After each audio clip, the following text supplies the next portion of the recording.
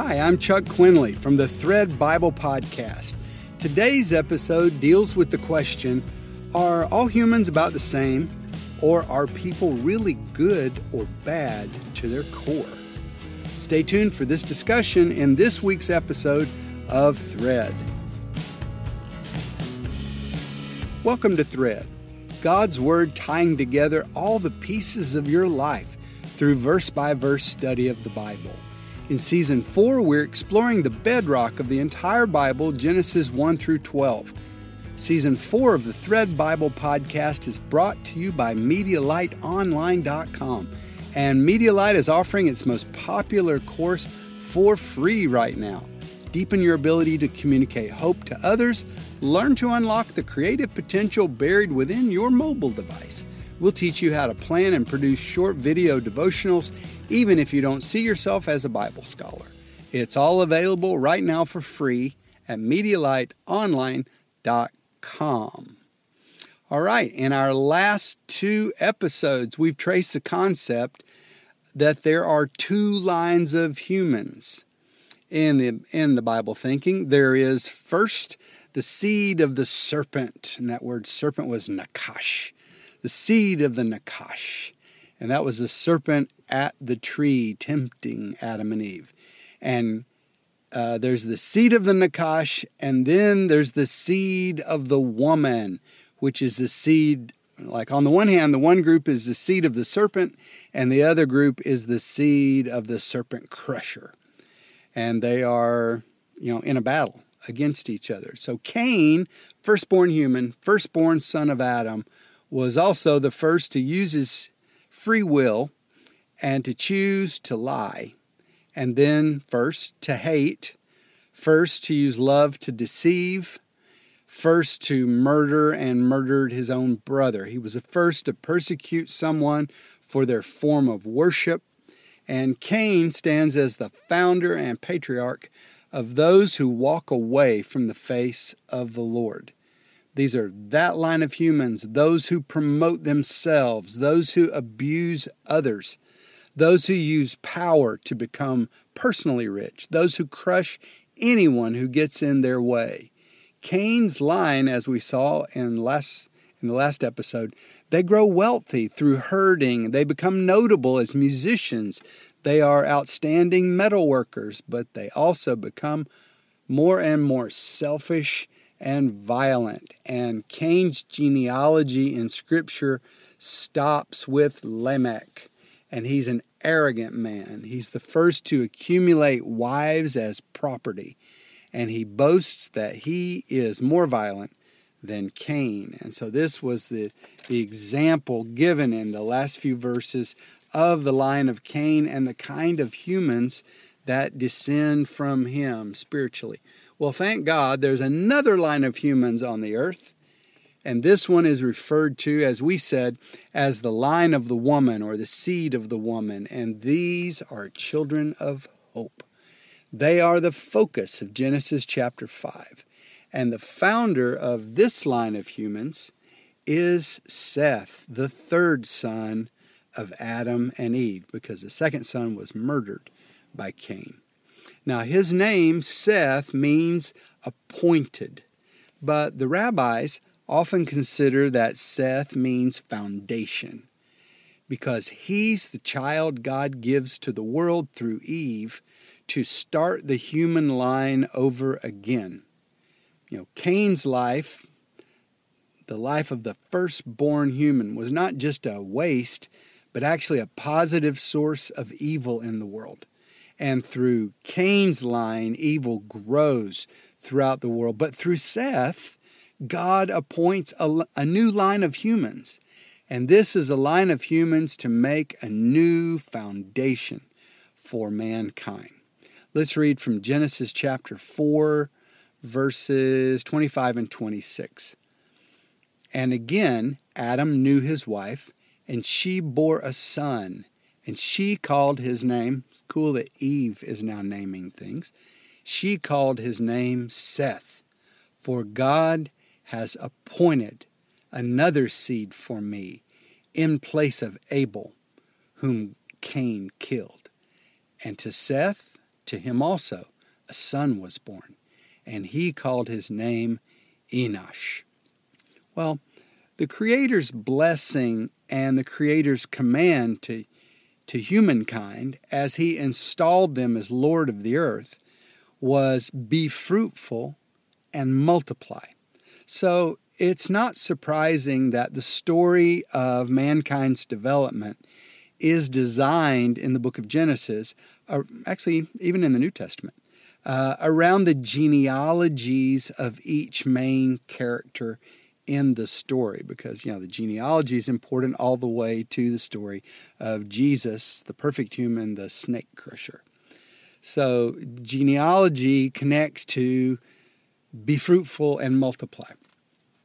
And so we see the fruit and we see the multiplication that comes from the life of each of these humans.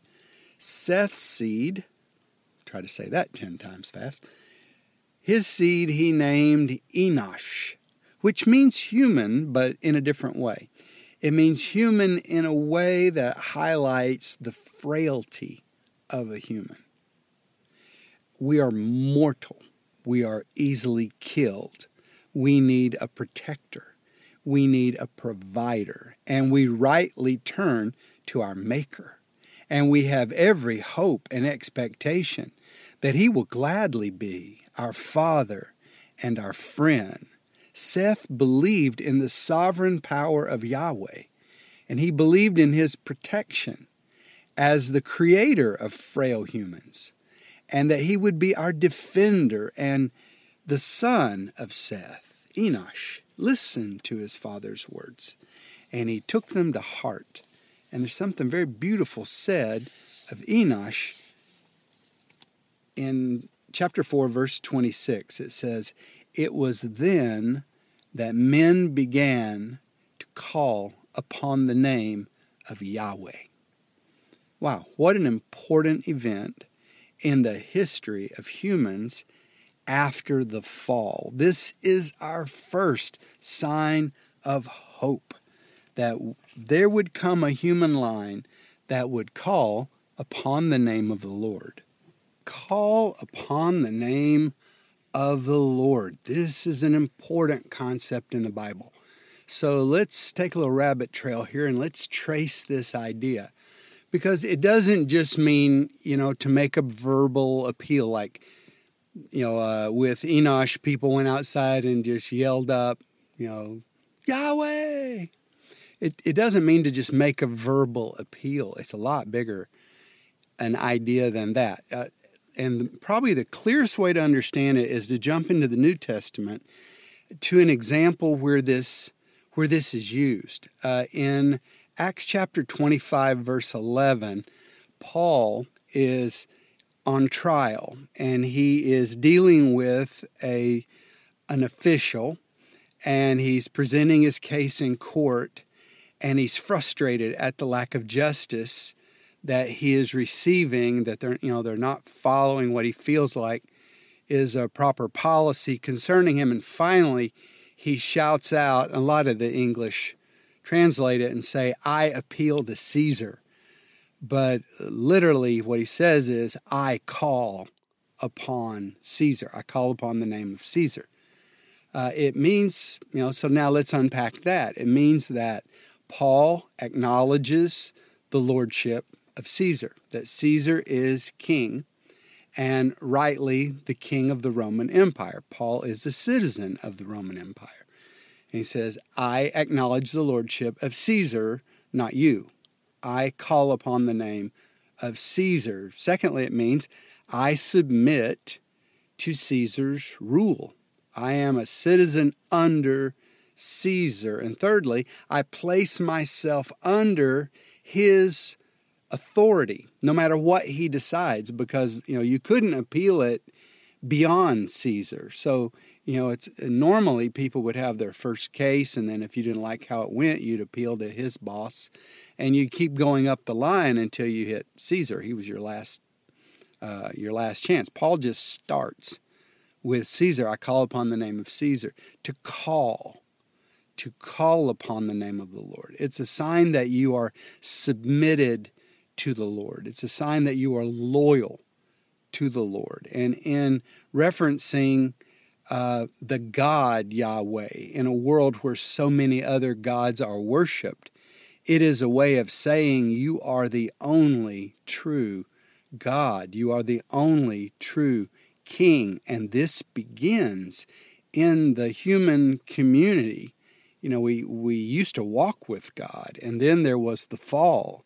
And then in the recovery of humans, the first family is Adam and Eve and Cain. Then Cain turns out to be the seed of the devil, and he's destroying, he kills his own brother, he destroys the family. There's not a family anymore. There's just him, and he goes off on his own.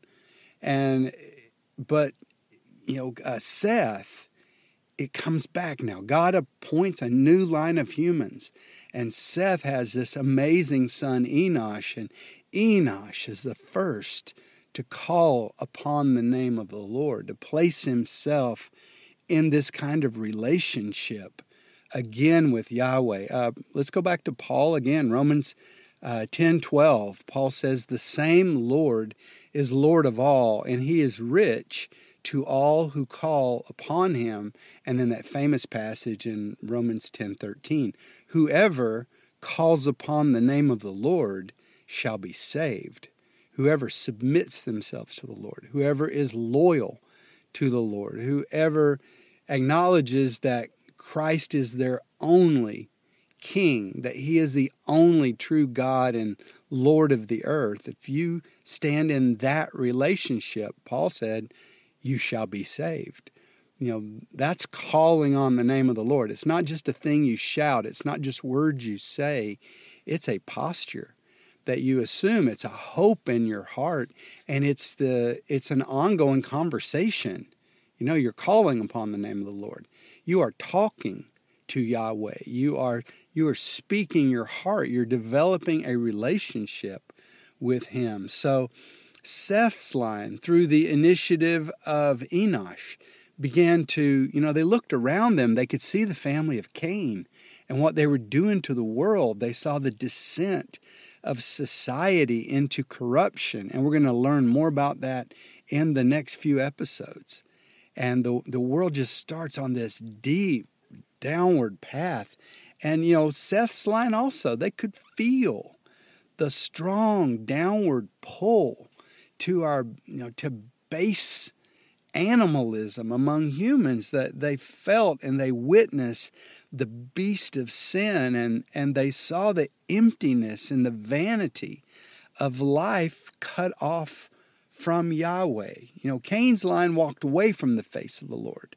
Cain's line persecuted those who worship the Lord and worship him with integrity, but the children of Seth called upon the name of the Lord. They established their submission to the Lord. They established that they would be loyal to the Lord and that they would be exclusively the Lord's. He was their only God. He was their only King. And they related to him that way. And that's the importance of this section. A lot of times when you run into genealogies, people just skip over them. There is nothing in Genesis that is just there. None of it is just history. Every word of it is designed to speak meaning to people in exile. And so we do well to step back from anything that seems puzzling to us or tedious to us and say, why is this here? Not just, why is this here to me today? What is God saying to me? But in the bigger picture, when, this book is speaking to a planet of people who are exiled from the garden. They are not in the kind of world that the Father created. And it gives them a message. And in these verses, we have a message of hope. And we need it because humans just keep screwing this thing up so bad. God gives us chance after chance, and generation after generation of humans turn their back on God, and they use their free will to push him away and to walk away from him. But you've got this, this section that's sort of buried in genealogy. And it starts to show us that there's another possibility. That there's still some people. They're not a lot. And they may not be, because one thing that's interesting to note in this genealogy, and if you just, we're going to kind of bounce through it pretty fast, because there's nothing all that outstanding. It's not like, and these are cool guys because they made the first, battleship or whatever. That isn't why they're here. This is a small group.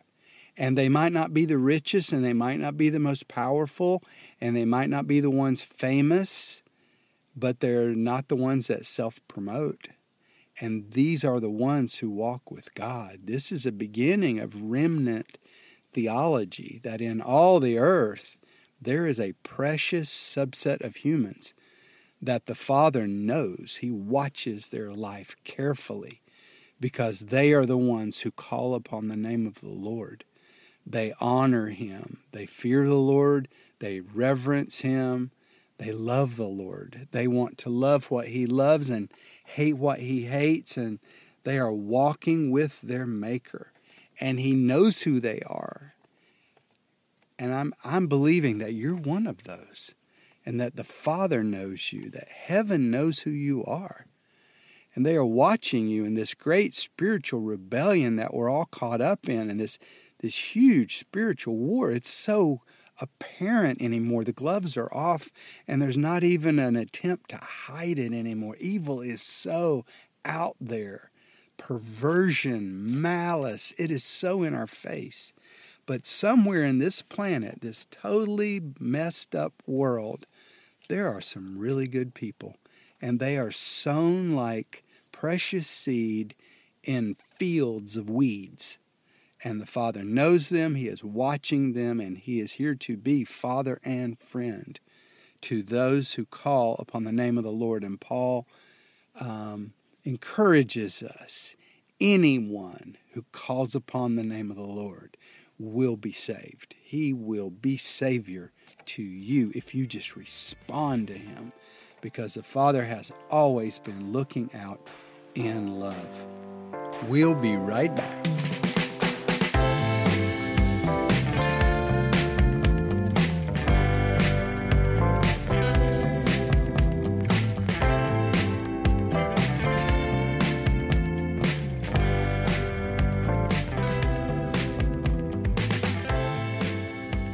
And so we go now to chapter 5, and chapter 5 wants to trace this remnant. It wants to trace this line of humans.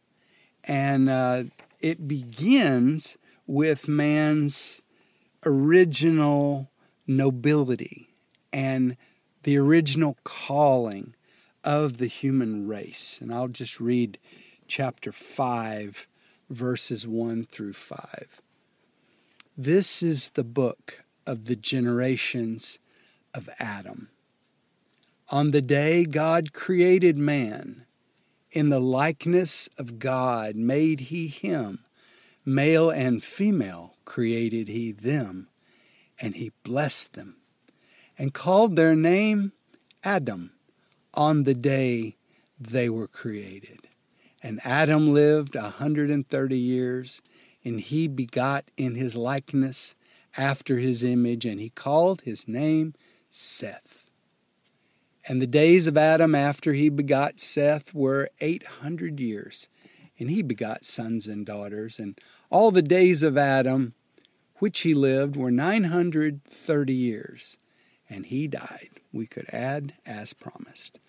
We know Adam has lots of sons and daughters. The intent of this book is not to give you a proper genealogy of Adam and say, let's look at all the descendants of Adam. Because, if you live that long and you have children, who knows how many children, they're only interested in the children that are part of this story. Because, as part of editing is part of good storytelling. But there's a reason for bringing up Seth. There's a reason for Enosh. And there's a reason all the way through this line.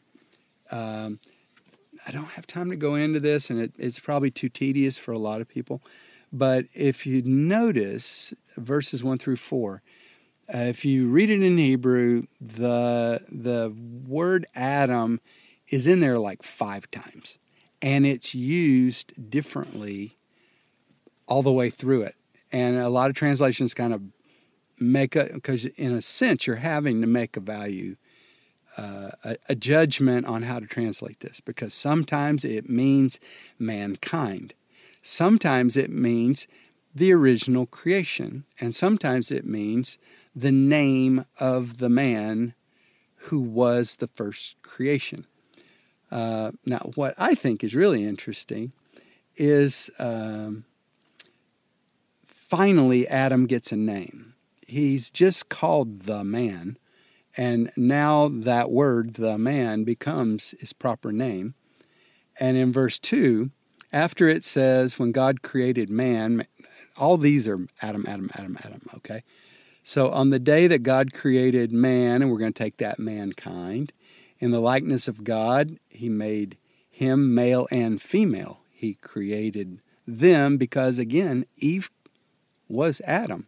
Eve is not Adam plus something else, Adam plus something else God put together. Eve is Adam. Eve has come out of Adam. So it's really interesting. It says, God blessed them when them was one and called their name Adam. And then later, he pulls Adam in half, recreates a body, and now it's Adam and Eve. Anyway, it's a mystery, and there's a lot of beauty in that. It would be a good thing to ponder about what men and women are and how, instead of having the sex wars, how very close we are. Why should it be men versus women? We are the same. We are from the same creation. And we are one as God's called lords over this planet. So it's not he called Adam, he made Adam the man, lord of the planet, and gave him a wife.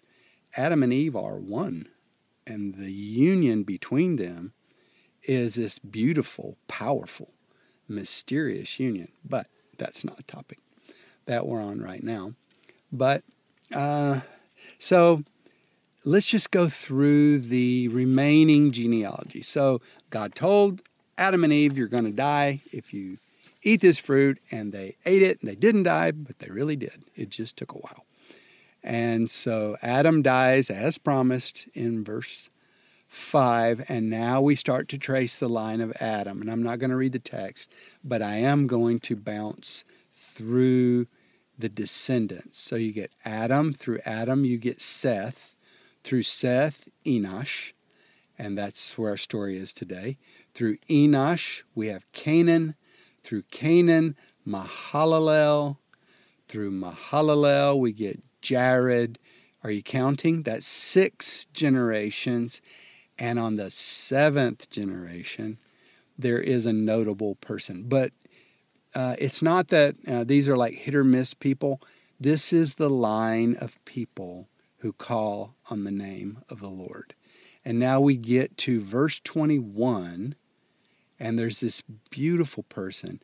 And Enoch, whose name is pretty close to Enosh, Enoch lived 65 years, and he begot Methuselah, and Enoch walked with God. Finally, now we've got a reference to somebody 7 generations after the creation. There is someone who is again walking with God. He has returned to the way humans were with the Creator, walking together on a journey with God. We always want to settle down and build a great thing, but when we see God in the Bible, He's moving. He's usually walking. And the idea of being with Him is not sitting with God as much as walking with God. He's on a journey. This planet's on a journey, and journeying people. If you're going to move through life with the Lord, you're going to have to get used to change. because he has missions to do and things to be about. And Enoch walked with God. And it's just a beautiful return back to the garden. He lives 365 years. It's all so symbolic. He's the 7th generation. He lives 365 years. Look at the end of his life. Everyone has died. It always ends with the same words, because this is the consequence of our rebellion in the garden. It'll say, Adam lived this many years, and he died. Seth lived this many years, and he died. Enosh, and he died. And it does that 6 times. When it gets to the 7th, now we're on the Sabbath, okay? Go back and listen to the lessons that we had about the Sabbath. It's so powerful because God has entered into a Sabbath. It's an unending Sabbath. And now the Sabbath human, the 7th human, it says, and Enoch walked with God, and we don't hear of his death. And he was no more, for God had taken him. So many unanswered questions here, you know. He took him. Why? How? To where did he take him? He pops up later in Scripture.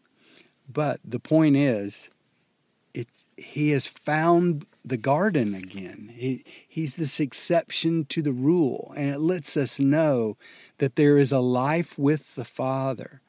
That it's not like all discipline and curses. And the door is there. And if we will enter the line, be a descendant of Enosh, a descendant of Seth, and walk as Enoch did, walk with God. And it says, and God took him. Okay, now back to our story. The very next human lives the longest of anyone. Methuselah is the son of Enoch. And Methuselah lives 969 years. And Methuselah gives birth to a son, and he names his son also Lamech. And this is not Cain's descendant. It's just another descendant with that name. And this is where the story begins to reform. There's going to be an entirely different chapter beginning, not just in this book, but in the story of God and humans. And let's read that. Verse 28. Lamech lived 182 years, and he begot a son. And he called his name Noah, or Noach. He called his name Noach, saying, this one will bring us comfort from our work and from the sorrow of our hands, from the ground which Yahweh cursed. This all hyperlinks right back to the garden and to the curse and to everything that was said and to the human experience after the fall of man. And so here's Noah. His name means rest, but it sounds like comfort. And all through this book, there are word plays. And so Noah, rest, remember Sabbath and rest. And so Noah gets this name, and his father says he will bring us rest. Noah is the 10th generation after creation. And a whole new life comes. But there's a word that's really important because we're going to see this word a few more times, and that's the word sorrow. When Adam and Eve fell, God said to Adam, your relationship with the good earth that you are from, because the earth is now cursed because of you, your relationship to the earth is going to be one of sorrow. And to Eve, he says, and I will multiply your sorrows in birthing and raising children. This is now also going to affect you and your sorrow. And as we keep on going in the next chapter, we're going to see that word sorrow again. Only this time, Yahweh is going to sorrow.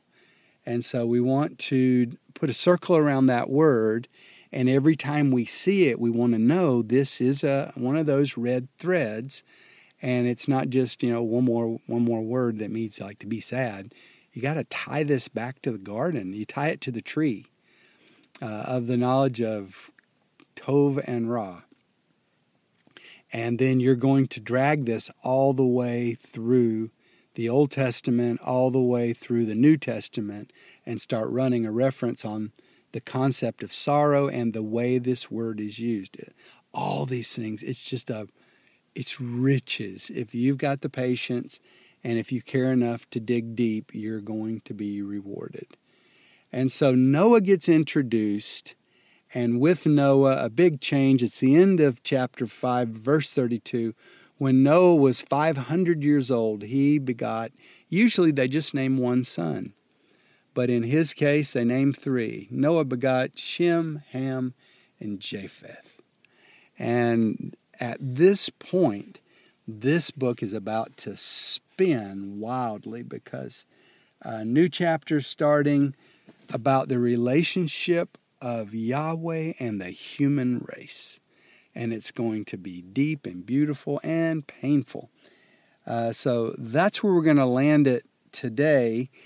Yes, the very next episode is that weird section in chapter 6, verse 1, probably the weirdest verse in the entire Bible. So we're going to talk about it in our next episode of Thread, but I just want to encourage you again that Yahweh is searching the earth for those who will respond to His voice.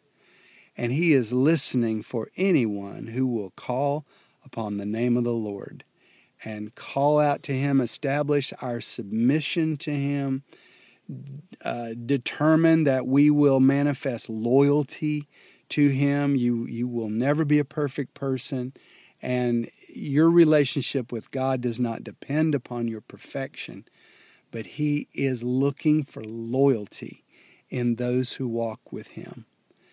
And so you determine to be loyal, and that we determine to have an exclusive relationship with Him. He is our only God, our only King. We will bow to no one else. That's what it means to call upon the name of the Lord. Be in that number. I'm determined to finish my journey walking with the Lord and be in that number of people. I want to be part of God's remnant.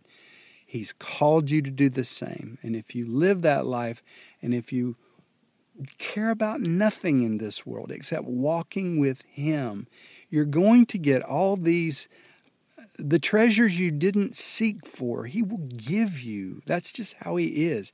If you seek the Lord with all your heart, all these things just get added to you. And because you're seeking the Lord, you end up with a really great series of relationships. You've got a special kind of friend that surrounds you because they're people like yourself. And your life has purpose because you have a mission to accomplish.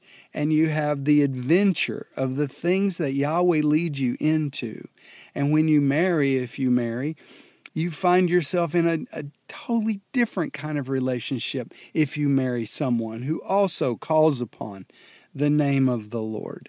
And He blesses you, and you're just everything you touch, because this is our planet. It will respond to us. Opportunity will respond to us. But it always comes back to this, that loyalty, that calling exclusively upon the name of the Lord. Not that God is here to work for me and give me all the things I want in life, give me my very best life, give me all the goodies and keep all the bad things from happening to me.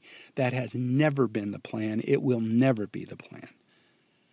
But that we serve Him, that we stand with Him in loyalty in the spiritual war that is going on all around us, and we stand by Him and we live a life of loyalty to the Lord. That will give you meaning. It will give you purpose, and it will give you direction in your life. This is such an important study in a generation that has lost the compass. We have no more moral compass. Our political leaders are disasters. You can look in both parties. I don't care what country you're in. You'll just look around. Everyone holding power. It's just they've given up even trying to appear to be anything but just grab power, hold power, use power, grab money. It is just open.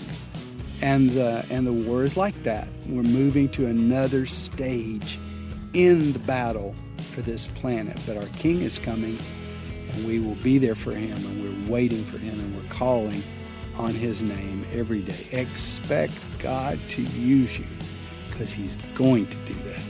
I'll see you next time on Thread.